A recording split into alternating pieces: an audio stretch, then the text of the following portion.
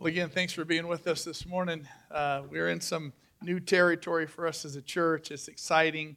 It's exciting to accept the challenge and to have a team around me that's so good and so selfless of their time and energy. There's no doubt that this whole idea of the coronavirus has taken over our time, our attention. It's reshaped and directed our lives, and for a lot of people in our especially our country, feel as though this is some really new territory. But I'm reminded of something when I was in undergrad doing my college work. I took a class on C.S. Lewis. The whole semester was just reading things that C.S. wrote. And one of the things I'm reminded of, and it's been going around the internet lately, it's been interesting, was something he wrote in the 40s, 72 years ago. And his generation had just experienced the atomic bomb at the end of World War II.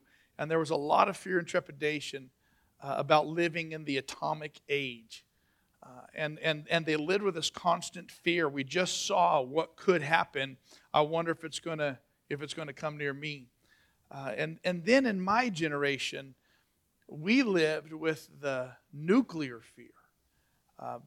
Between the United States and Russia, this whole thing called the Cold War, and we knew that either one of those world powers could push the button, and life as we knew it would change forever.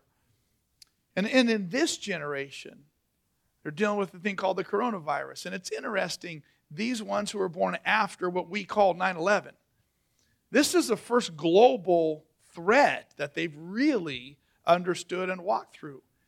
And now, while the mechanism of danger and fear is different, for C.S. Lewis and his generation, it was the atomic age. For me, it was the nuclear age. For this one, it's this pandemic.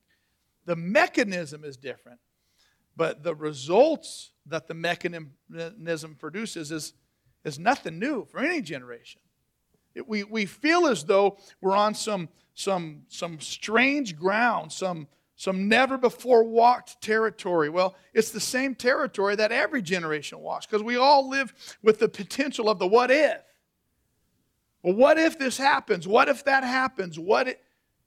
And in our culture right now, everybody's feeling like, well, what if I'm near someone who has? What if I'm exposed? What if my family's? What if? I just want to bring a little bit of perspective from an old guy that says this threat, the mechanism of the threat is different and feels unique. But the threat itself of what if and fear is not at all. It's every generation deals with it and feels it. Here's the thing. Had it not been the coronavirus, there's still threat. I mean, how long has humanity lived with the threat of cancer? How long has humanity lived with the threat of some terrible early demise? The threat's always with us. The thing that we've got to understand and we've got to know, and this is unique to those who have a relationship with Christ, is that none of those threats come as a surprise to God, and because they're not a surprise to Him, He's already been there, He's already been through it, and He's prepared for it. And so we go into this, we should have a different perspective. The danger is letting the threat rob our life. You know, when we go to bed and we lose sleep because of the what if, when we wake up in the morning early because of the what if, when our days are consumed because what if, we stop living life.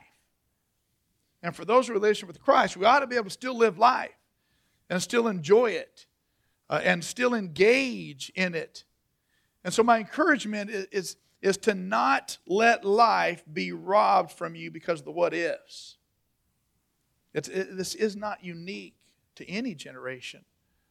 Those who are in the relationship with Jesus ought to be able to handle this a little bit better. And we ought to still be the ones enjoying life the most, not being negligent, but enjoying it the most still.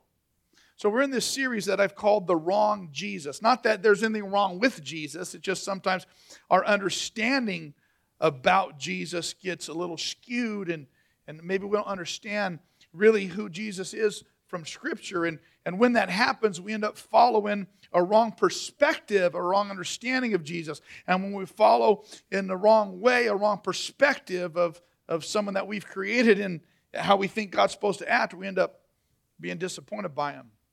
I want to suggest this, that the real Jesus has never disappointed anybody.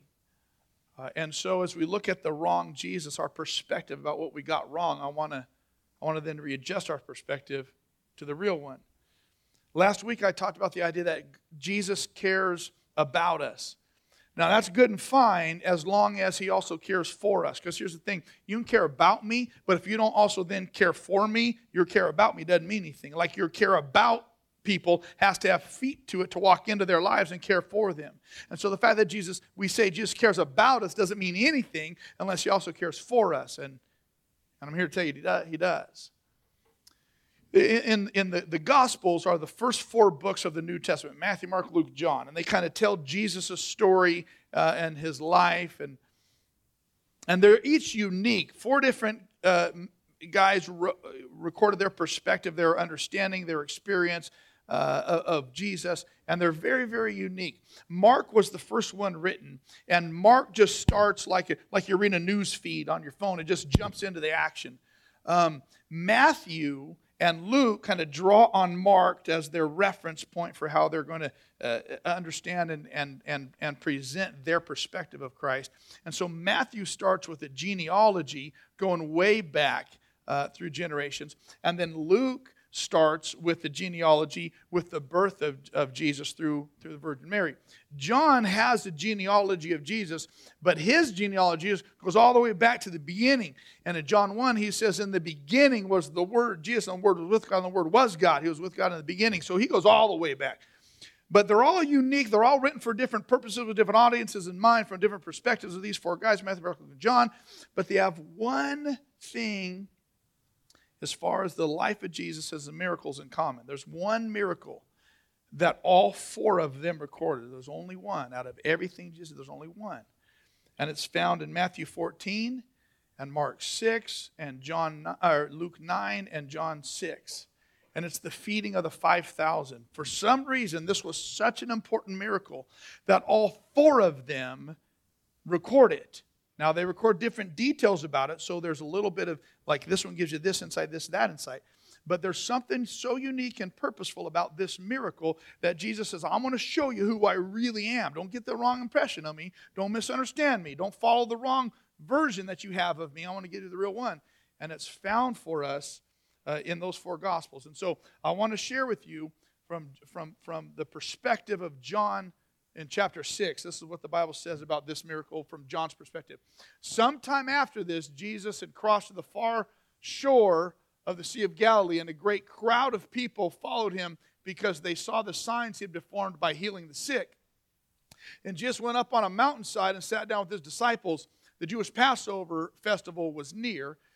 When Jesus looked up and saw a great crowd coming towards him, he said to Philip, where are we going to buy bread for all these people to eat? He asked this only to test him because he already had in mind what he was going to do. Philip answered him, it would take more than half a year's wages to buy enough bread for each one to have a bite. Another of his disciples, Andrew, Simon Peter's brother, spoke up. Well, here's a boy with 5 small barley loaves and 2 small fish, but how far will they go among so many? Jesus said, have the people sit down. There was plenty of grass in that place, and they sat down. About 5,000 men were there. Now, that means if they're married and they got kids, you're talking 10,000+ people. Jesus then took the loaves, gave thanks, and distributed to those who were seated as much as they wanted. And did the same with the fish. When they had all had enough to eat, he said to his disciples, gather the pieces that are left over, let nothing be wasted. So the disciples gathered them and filled 12 baskets with the pieces of the 5 barley loaves left over by those who had eaten. The interesting thing, I want to unpack this miracle and the account of it here because it tells us so much about who Jesus is and the real Jesus. The first thing I notice in this is that it says sometime after this, he had been working with all these people, talking to all these people, multitudes of people. He crossed over to the far shore of the Sea of Galilee. Why does it say to the far shore? Why did Jesus go to the far shore? Well, in Luke chapter 9, Luke adds another little piece of this, and he says he went to a deserted place to be alone. And the crowds followed him. Why go to the far shore to a deserted place? Well, let me suggest you this. And this is just the real Jesus we're talking about.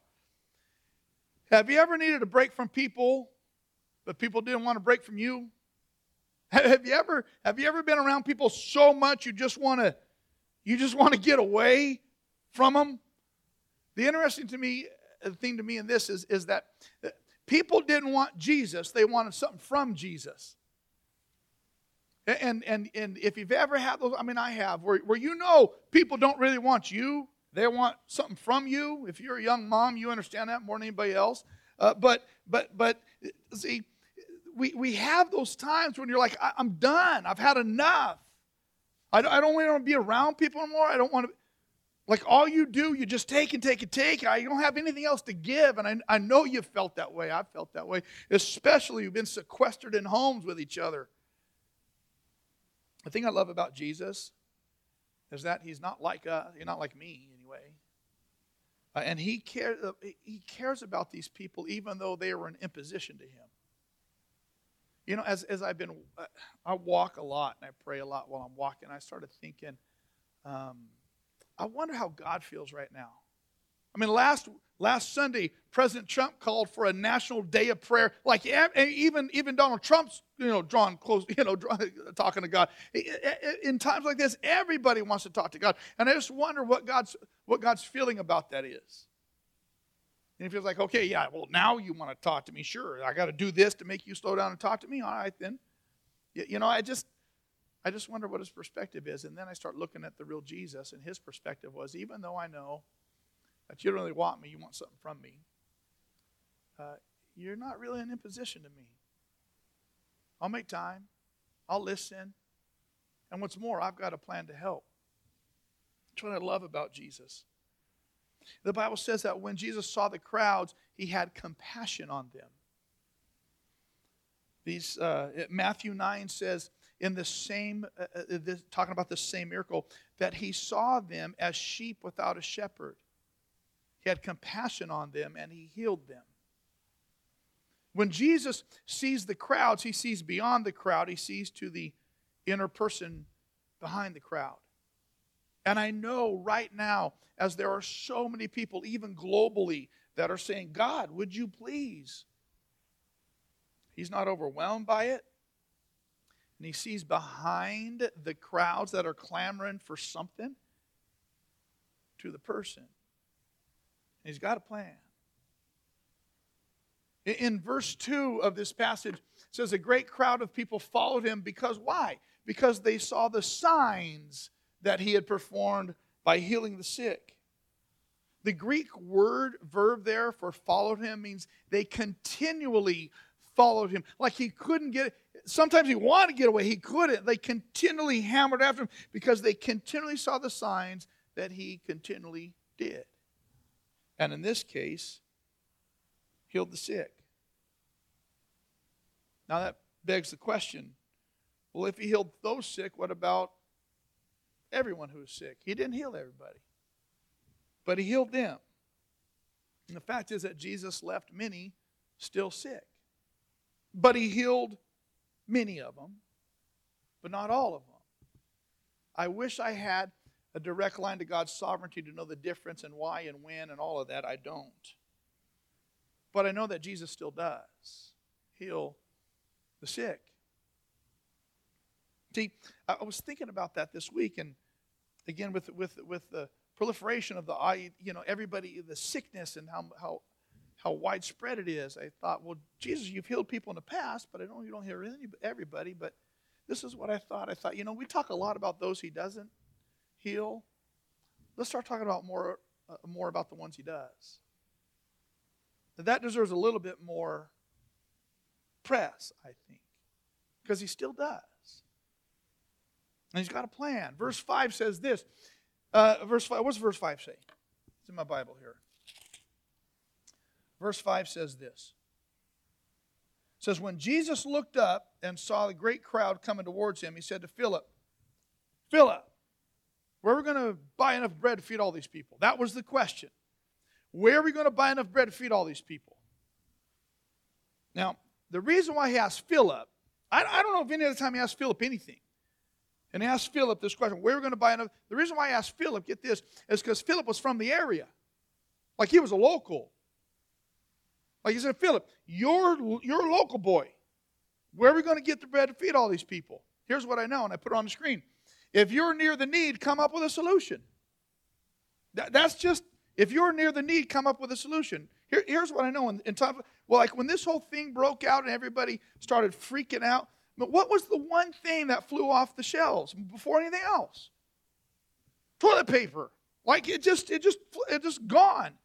Which amazes me because toilet paper has nothing to do with the coronavirus. And people just start hoarding stuff. I was in Target the other day, and there's nothing on the shelves in Target. It doesn't matter where you go. There's just an absence of resources. And I want to suggest this, man. Look here. If you're hoarding stuff, give it away. I guarantee you, you know of people that are your neighbors. You know of people who are in need. You know of people that are worse off right now than you are. The lesson of Scripture is if you're near the need, provide the solution. That's why Jesus asked Philip where we're going to get the food, because he was local. There are people in our church who have been so gracious to bring us supplies and resources. We've been able to take that to different homes around here and just leave it on the porches for people to pick up and people who shouldn't be out right now. It's been really neat to see our church in action that way.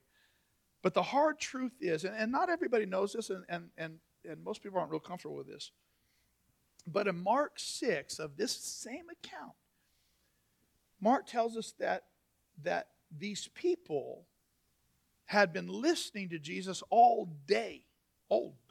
Like all day they were listening to him. And Jesus took care of those who were with him. Now, understand, he didn't feed everybody who was hungry in the area. He fed those that were with him. He fed those that had spent the time listening to him. Here's what I want to say. And this is where some people are going to get uncomfortable with it, but this is just the fact here. The church is not intended to meet the needs of everybody around it. It's certainly to care for the needs of it, of those in it, but not just everybody around it. There's no way it can. The first priority of the church is to take care of the one another's in it. And we're given a lot of one another commands. And then to address those outside of it. And that's why it's so important to be a part of a church. Now, the good news of Jesus is meant for everybody outside of this place. But our first responsibility is to take care of those in this. And so that's why it's so important to be a part of a local church and to be a part of a local small group. So the question is this: who are you doing life with on a regular basis? Who are you doing church with? Here's the thing. If you're not doing life and doing church with other people, with God's people, then you're limiting yourself to the leftovers of community. Jesus will take care of those who are with him. He promises to. In verse 6, he goes on this story. He didn't ask where we're going to get, all this food to feed these people as just a random question. He asked it only to test him, for Jesus had in mind already what he was going to do. Like he already knew what he was going to do. Jesus knew the miracle he was about to perform. Matter of fact, this is the only place in Scripture where Jesus asked the advice of somebody else. And he didn't ask the advice because he didn't know what he was going to do. He asked the advice because he wanted to draw him into the conversation to see the solution, be part of the solution. We learned last week, I talked about this, that every time Jesus teaches, every time God teaches, every time we read something in the Bible, there's going to come one of two things, either a time of testing or a time of tempting. Here's why. After we learn something from God, after he talks to us, there's going to either come a time of testing or tempting. The testing will be in order to employ us, to make sure we believe and we understand what we were just taught. The time of tempting, on the other hand, is meant to destroy us, to introduce fear and doubt. So which one was it? Jesus had just got done teaching the multitudes, and then he's got this chance with the 12 around him, and he asks this question: is this a time for testing or tempting for his disciples? Well, I mean, it's testing because he says he already had in mind because he's going to test him. So he kind of tells us. But here's the thing. Jesus, his goal wasn't just to feed the multitudes. His goal was also to teach his disciples who he really is. And that's the point of this whole path. Like, let's understand who he really is. Now, here's the thing. Philip had already seen Jesus do miracles. He had already seen Jesus move. And he should have no question about the resources at Jesus' disposal. But here's what I know, and see if this isn't true for you. When we don't know what's going on, we doubt Jesus has a plan in place. See if that's not true. When we don't know what's going on, we kind of doubt if God's really in control, if he really has a plan that's already in place. If we can keep in mind that just because we don't know what's going on, Jesus still has a plan in place, we can be able to be at peace. But this is what's happening right now. Like, there's all kinds of questions. What's going on? What's the next step? Where's this going from here? I mean, I got one son going to school in South Dakota. I got another son going to school in Colorado. They're both playing football. Spring ball's supposed to kick back up. Like, our question ongoing is, well, what's the next step? Are they shutting school down for sure? The people in Rapid City, where my middle son Caleb is, they came out, the city government came out and said, we're not going to shut businesses down. We want businesses to stay open. Adults ought to be wise enough to know if they want to go in them or not, but we're going to leave it up to people. It's an interesting perspective. Maybe adults can make their own decisions. I don't know. But the point is, there's all these questions. What's going to happen? And when we don't know what's going to happen, we start questioning if Jesus really does have a plan in place and if we're going to make us aware of it. And so we asked this question. We're going to get all this food. He knew what he was going to do. But watch the response. This amazes me. Philip answered, well, it would take more than half a year's wage to buy enough bread for each one to have a bite. Well, thank you, Captain Obvious. That's not what I asked. Jesus didn't ask how much money is this going to take. He says, how are we going to solve this problem? See, Philip answered a question that wasn't asked. And I wonder how many times we do that with God. I wonder how many times we answer a question that isn't asked. We sort of see, the problem's twofold here. The first problem is we don't have the resources we need to match the need at hand. Have you ever been in that situation where you don't have the resources equal to the need? And you think, God, I'm looking at what's in front of me and I don't know. You just don't have the resources necessary to meet the need. You ever been there? That's one problem. The other problem is this, that even if you had the money, there's no opportunity to get what you need. Like have you ever had those moments where you just think, if I just get I know I could handle it. If I just get my hands on it, I know I can handle it. See, what Philip was saying was true. It was true. It could take half a year's wages. There was nothing wrong with what Philip said. The problem is he stopped with the facts. What he said was true. Factually, that you're right, Philip, but the problem is you stopped with the facts. See, we talked about this a lot. Now, I want you to understand this, that, let me put it on the screen, that the way the supernatural is revealed is to move against the natural. Like the supernatural never exposes itself until someone moves against the natural, moves against the facts. Philip said, here's the facts. This is the natural. And the problem is he never moved against the facts so the supernatural could be revealed. He stopped at the facts. And maybe that's part of our problem. We stop at the facts. You know, and what we're going through today, this virus is huge. It's sweeping the world. Old, elderly are at risk. There's no known antidote, virus, medicine. Those are all facts, and it's all true. But when people stop with the facts, Philip should have said, I don't know, Jesus, we're going to get this food. It's not my problem, it's yours. That's what he should have said. He should have said, Jesus, this is not my problem. You led us here. We're your responsibility. That's what he should have said. He should have said, Jesus, I don't know. You asked me a question. It's not my problem to solve. He should have said, I know what you've done in the past. I've seen you do all kinds of stuff. You can still do all this stuff. Don't ask me where we're going to get bread for all these people. That's your problem. He should have said, I know that God fed up millions of people through Moses. You're greater than Moses, so we're just going to step back. We are at the mercy of your mercy and grace, and we just want to step back and let you do what you're going to. We want to see you work. So go ahead, Jesus. That's what he should have said. See, Philip's knowledge of the facts was accurate, but it was useless in solving a problem. So here's the thing. For all you fact people, you might be very right in saying, look, Jesus, these are the facts, but when you stop there with no expectation of the supernatural, you'll never receive that. So verse 8 and 9, I love this story. So Andrew, another of his disciples, Simon Peter's brother, spoke up. Here's a boy with 5 small barley loaves and 2 small fish. That's the facts. And then he asked the question, but how far is that going to go? See, Andrew starts to get there and then he backs off. Andrew again introduced someone to Jesus. Andrew's always introducing people to Jesus. The first one was his brother. He goes, hey, brother, come here. God wants you to introduce you to Jesus. And now there's this little boy. Now, there's no indication that Andrew knew this kid's name, knew who he was. He just found this little boy. It's kind of a creeper. But he saw this little boy with a little lunchbox. And he says, hey, I got something, Jesus. It's not much, but I got something. And he started with eyes of faith. But all he saw was the need.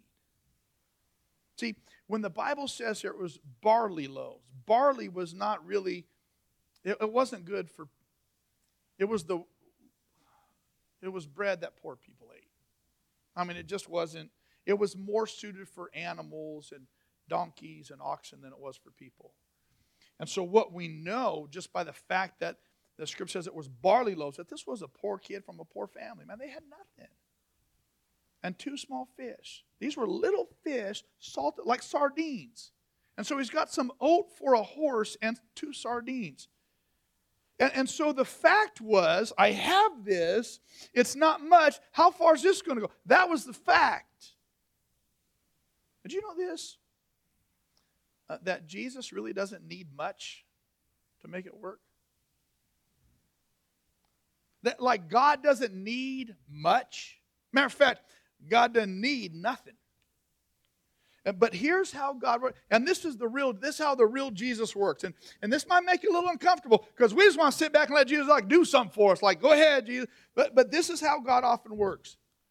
God often deliberately withholds his work until he has our participation. He often withholds his work till he has our participation. He didn't ask advice because he didn't know what to do. He knew what he was going to do. He was inviting participation. Again, move against the natural, then the supernatural is revealed. Move against the facts. I don't have much. I got a couple barley loaves and 2 fish I took from some little kid. I don't have much, but here, go, do something with it. Move against the facts. See, small things aren't worthless things. It just depends on whose hands they're in. And I want to let you know this, that God wants to tell you that what you need is what you have. He's already put it in your hands. Now, your problem is you might be looking and say, I don't have much. I doubt that's ever going to be. He's given you what you need in your hands. And he's asked you to say, okay, God, this is what I have. This is the need before me. This is what I have. In faith, now it's your problem. I'm going to do my part. Here it is. Move against the facts. I trust it's going to be enough. Now let you do your thing. Here's what I want to encourage you. Quit making a list of what you don't have. Quit making a list of what you don't have. This is where so many people just fall short. And why we rarely see God kind of step in and do his thing. Because we approach God from this mentality of scarcity, and we bring the list of what we don't have, and we stop at the facts. See, the real Jesus has put what you need within your grasp. Grab hold of it. Bring it. Say, all right, Jesus, I'm excited to see what you're going to do. See, it's not about what you have in your hand. It's about what you do with what's in your hand. This is true in so many levels. It's true about marriage. Any of you who are married, it's less about who you have and more about how you handle who you have.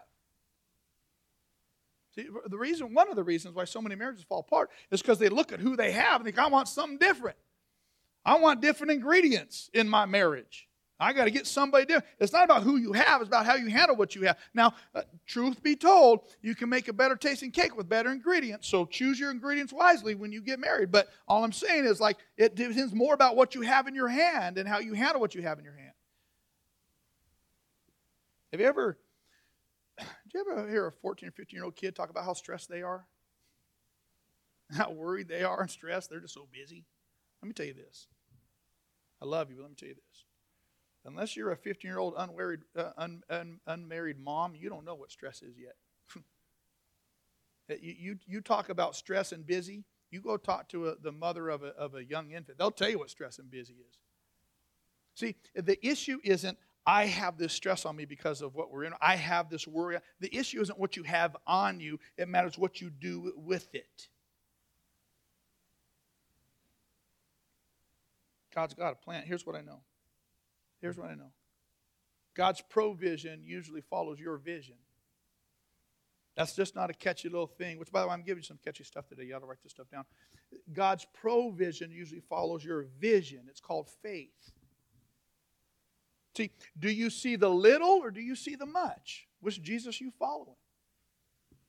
Do you see the limit or do you see the excess? Which Jesus you following?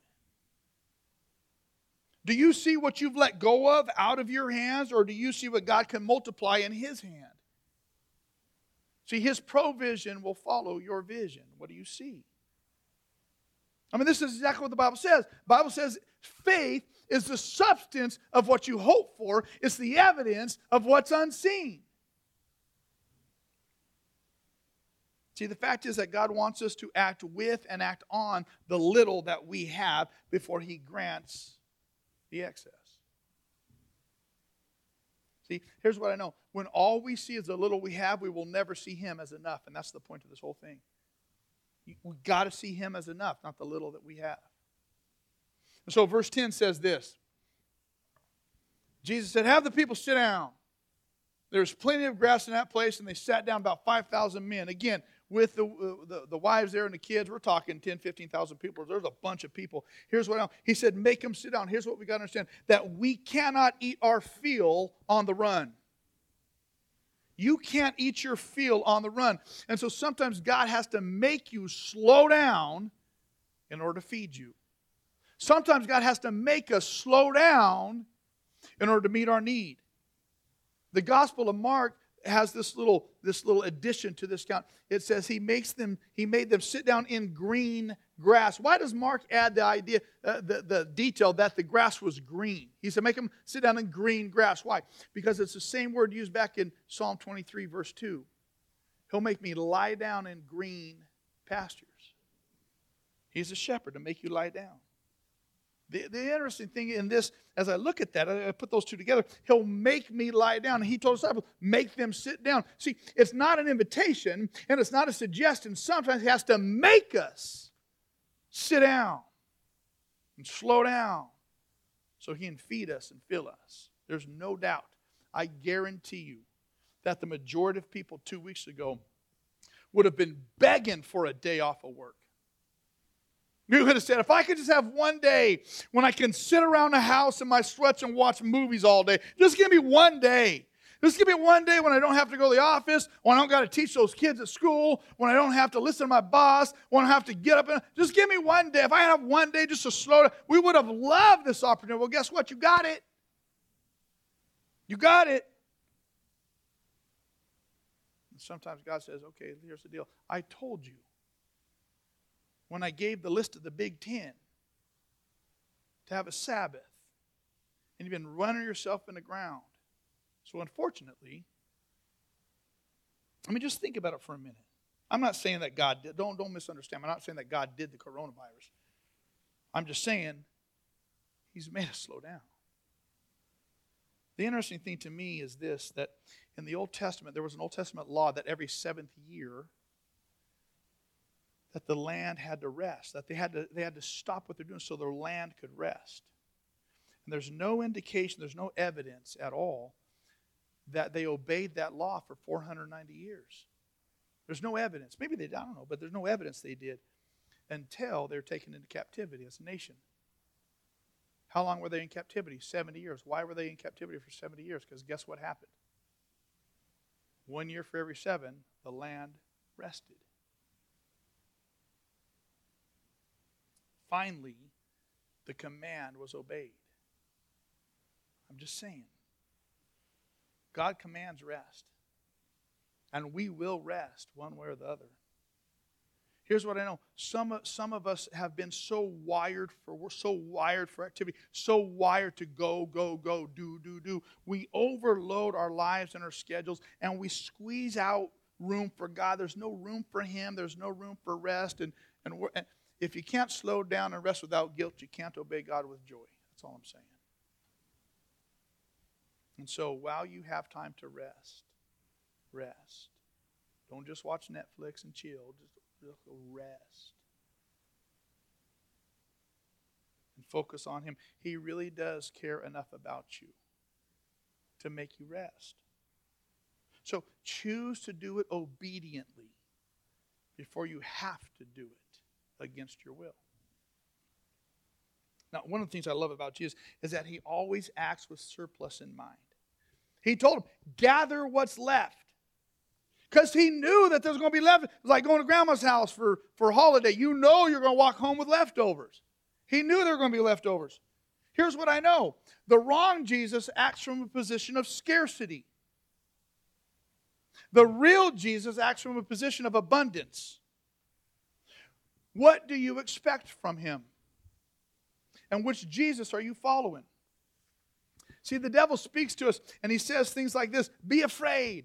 It won't work. You got something to worry about. It's going to be too hard. It's bigger than you. That's the devil talks to us all the time. And how much of that voice have we heard over the past week? This is big. It's huge. There's no answer. There's no hope.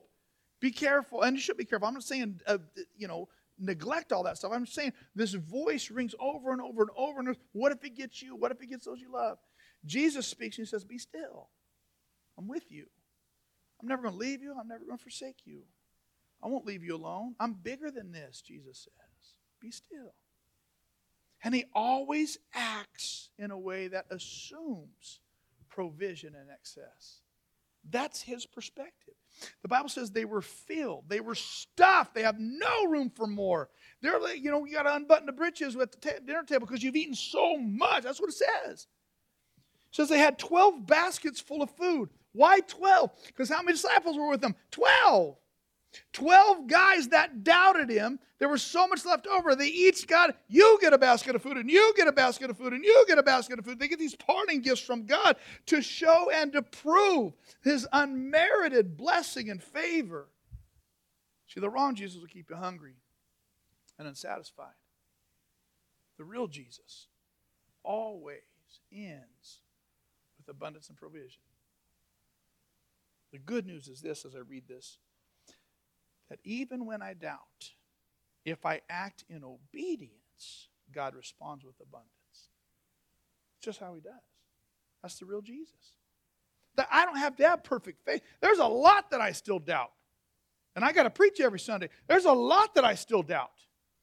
But I try to act in obedient faith even in the midst of doubt, because that is when God releases abundance. See, the wrong Jesus will reward you based on religion, if you're good enough, if you've behaved enough, if you don't do the bad things and you do the good things, if you're religion. The real Jesus doesn't act that way.